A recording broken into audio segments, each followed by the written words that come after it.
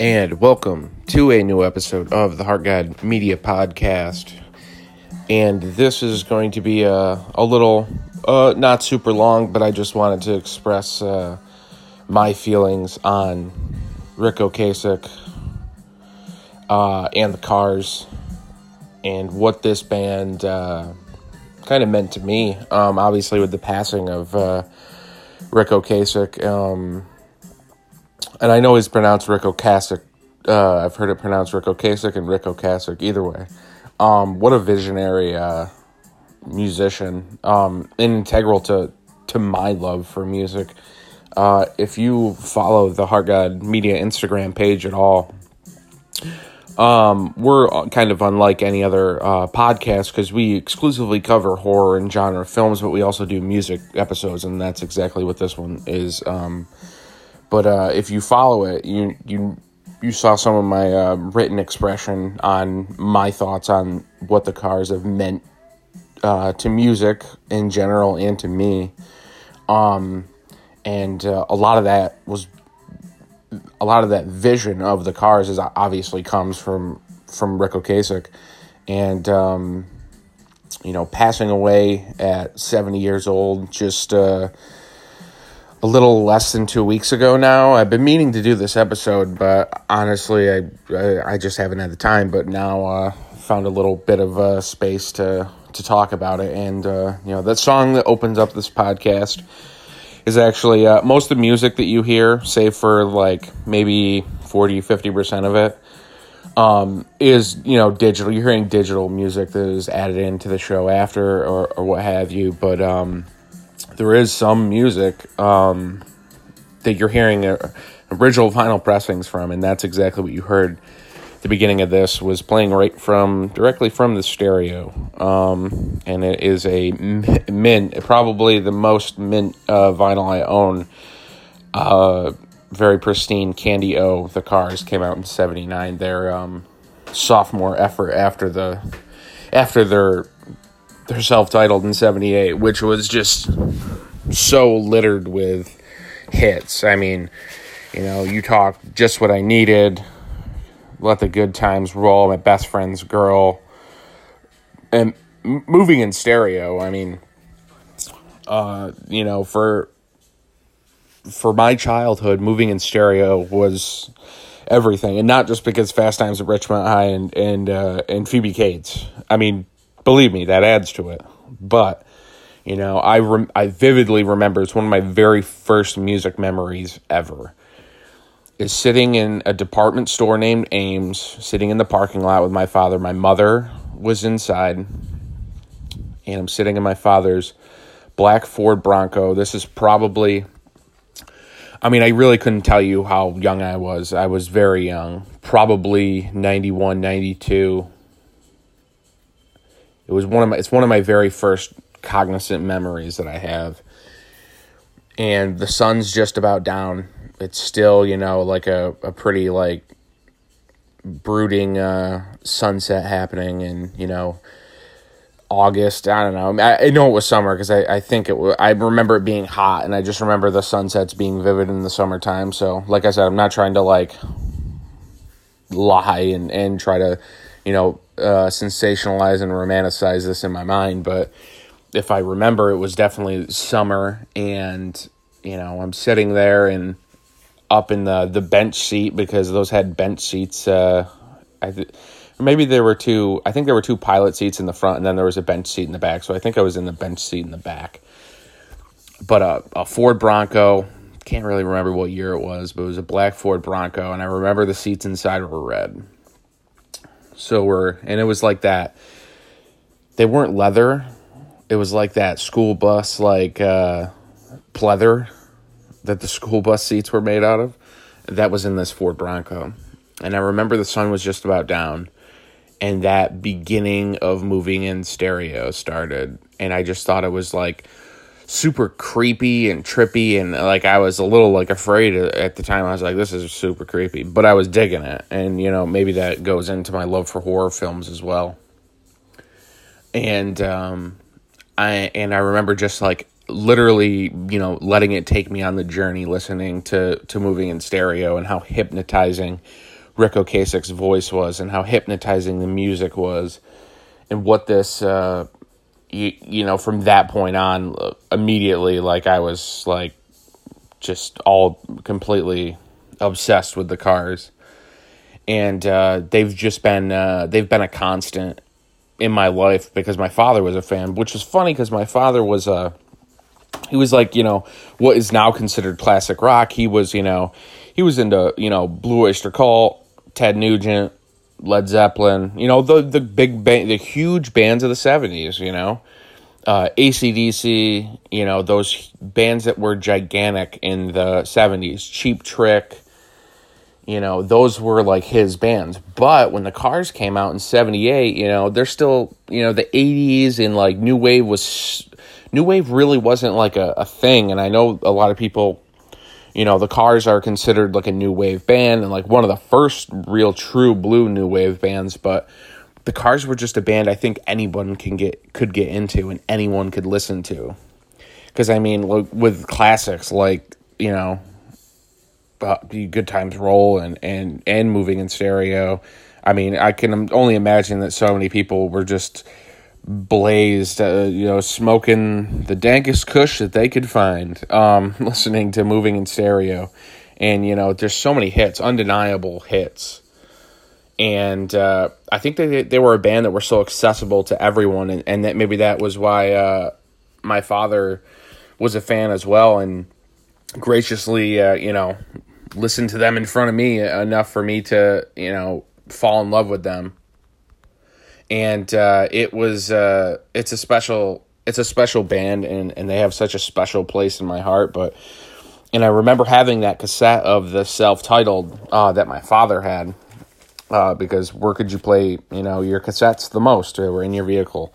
But and I always listened to the Cars. They played the Cars so much on our local radio station, 95X, before it was terribly littered with modern rock and stuff now. But before then, I was listening to that, and I was probably around, 12 years old. I discovered their sophomore record, Candio, which is my favorite record. It's one of my favorite records of all time. It's my favorite Cars record. And for whatever reason, this record just so stuck with me so much, Let's Go is arguably one of the most popular songs of all time, in my eyes. The song that opened this was Double Life, which is the fourth track on the first side, and one of my favorite songs of all time. It's my favorite Cars song is Double Life, so I had to open that one up with it. And it has such a classic, timeless sound, especially Candio, but all their records, but mainly Candio for me. And just that iconic, I'm looking at it right now, I have it in my hands, and it still mesmerizes me as it did when I first saw it as a young, preteen boy, seeing an outline of a car with a beautiful, strawberry blonde woman laying on it with a see-through bodysuit on, but it was just, it was exactly what I wanted to see. I mean, it's just a simple delivery on the front too, and it's just they had such amazing songwriting, and I remember shortly after I discovered Candio, Benjamin Orr actually passes away in I think it was slightly before actually, because I think I discovered Candio in 2000. Yeah, it was probably right around that time. I was 11, 12, 13 years old when I really found this record. When I actually got a vinyl copy of it. Now I own a much, much better vinyl copy, because the vinyl copy I had, I think, was my father's and his cousin's that they would go halvesies on. And it was just tore up from bringing it to parties and stuff, and they wrote their names on it, so no one steals your records when you're going to these house parties in the 70s. But I have such a nice, pristine copy of it now. But And Benjamin Orr died right around that time, and I remember being so bummed because I was just like, oh my God, I'll never... The Cars were inactive at that point anyway, but I was like, oh my God, I'll never be able to see, like, the original lineup of the Cars, the original 5 guys. Like, this is terrible, this sucks. And that was super depressing, but that fueled my love for music. Like, I listened to the Cars so much as a youngster, just on the radio and stuff, and then finding my love for vinyl was found, in right around that time, because I had cassettes and stuff like that, and right around the time I got a CD player, I was late to the CD game as well. I was still buying cassettes in like 99, 2000. So right around that time, 2000, I think the year 2000 was my first CD. Yeah, I was late to the game. I was still buying cassettes because cassettes were cheaper, and my family didn't have a lot of money, so I was still buying cassettes. So, but right around that time, I discovered vinyl, and just my love, the experience of vinyl is just sitting down and looking at it, and just sitting down and listening to it, and being committed to it, because you have to get up and flip the record, and keeping it clean, and there's a lot of care that went into them, and I've always loved that. And the Cars are a big part of that, because one of the first records I remember having to keep clean was Candy O. And maybe that's why it's one of my favorite records. I just have like a deep connection to my love for physical media and the Cars. And Ric Ocasek means so much to the music world. And, he went on to produce and help Weezer produce so many of their great, memorable records. And it's just... it's undeniable, his songwriting ability. Obviously, there's just so many Cars hits.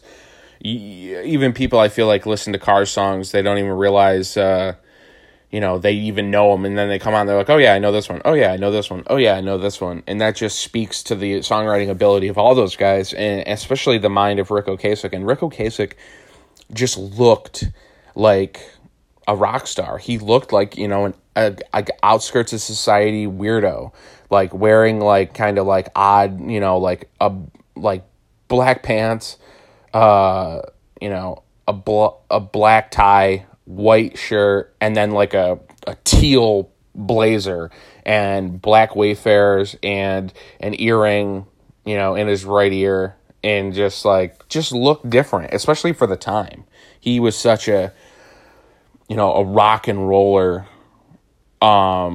even that was just kind of, they bridged to my eyes, they were so like against the grain in a lot of ways, but they were so popular too. It's an odd thing, but they were just, like I said, everything that he's done, outside of the Cars too is just, it just can't be denied. He's had such a hand in helping, Weezer especially. Weezer posted, and I was glad, because sometimes I feel like these bigger bands, like, they don't manage their accounts, and they just kind of like grieve when something like this happens on their own, and they don't really post anything super public about it. But Weezer was so outspoken and posted a nice little, eulogy type thing about Rick and what Ric Ocasek meant to their band, especially producing their first record, the Blue Album, which is iconic in, like, I don't even know what you want to call it, just the music world, period. Like, the Blue Album is just so iconic. Like, the Sweater Song, Buddy Holly, Say It Ain't So, and that record is just like a staple of my life too. Like, I feel like everybody loved and knew Weezer too, and a lot of that they credit, to Ric Ocasek's ability to help them form songwritings and stuff. And it was just so, if that doesn't tell you what that truly, means to everything. And then he produced, like, beyond that, before Weezer, he produced a Bad Brains record in '83. What was it? Rock for Light, I think. He did Romeo Void, Alan Vega. He did a Patti Smith record. I know people are really big fans of Suicide, and he worked with Suicide a few times. And, you know, the Weezer Blue album, I think he worked with Bad Religion. I know he did Not a Surf, High Low, because I loved that record too. Before I even knew that, before I was even looking at record credits and stuff, I remember that Not a Surf record, like, so vividly. And because Popular was on, you know, MTV and stuff in the 90s, and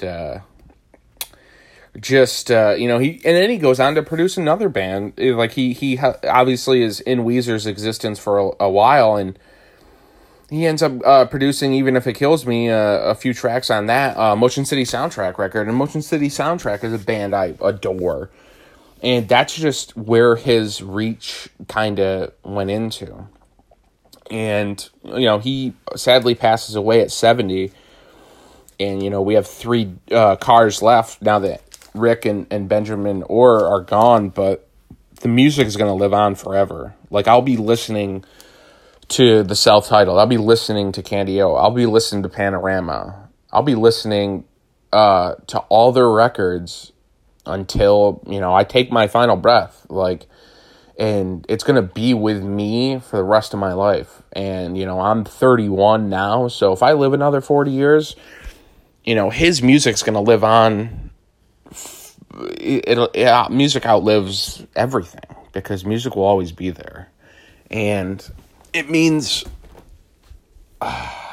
so much to me with the Cars music, that, and it has like such a nostalgic factor. Some of my first music memories, you know, I immediately think of my father, who's no longer with us. So it's just such a deep, music is the most powerful thing. And I love movies, and movies are very powerful. And this podcast is based so much about horror movies and groundbreaking horror movie makers like George Romero and Wes Craven and John Carpenter and Tobe Hooper and all these filmmakers that we talk about what these movies meant to us, and seeing them and what these filmmakers meant to us.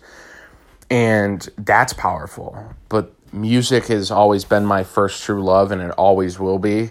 And the Cars were integral, extremely integral into creating that love of music for me. And I don't doubt that I would have fallen in love with music regardless, but the Cars taught me respect for music, having to clean and take care of, you know, my Candy O record, because it was in pretty rough shape, so I had to take care of it when I got it. Like I said, it was that 70s copy, and it still means so much to me now, and more so I revel and reminisce about my love for the Cars even more now that Rick Ocasek is gone. But it's, if you're a casual Cars fan, or if you are just, you know, if you are just like a fan of, like, you know a lot of the songs and stuff, I urge you to check out all their records and to check them out on vinyl. And I'm not some guy that's like, you gotta check them out on vinyl. You gotta look at all, you gotta listen to it the real way or whatever. But their records, for some reason, just feel right listening to on vinyl.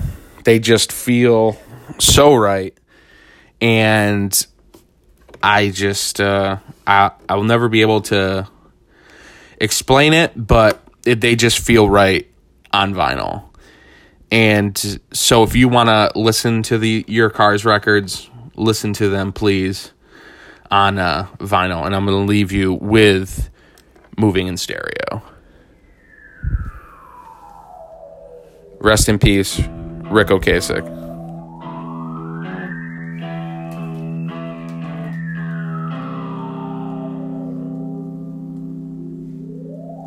Life's the same, I'm moving in stereo.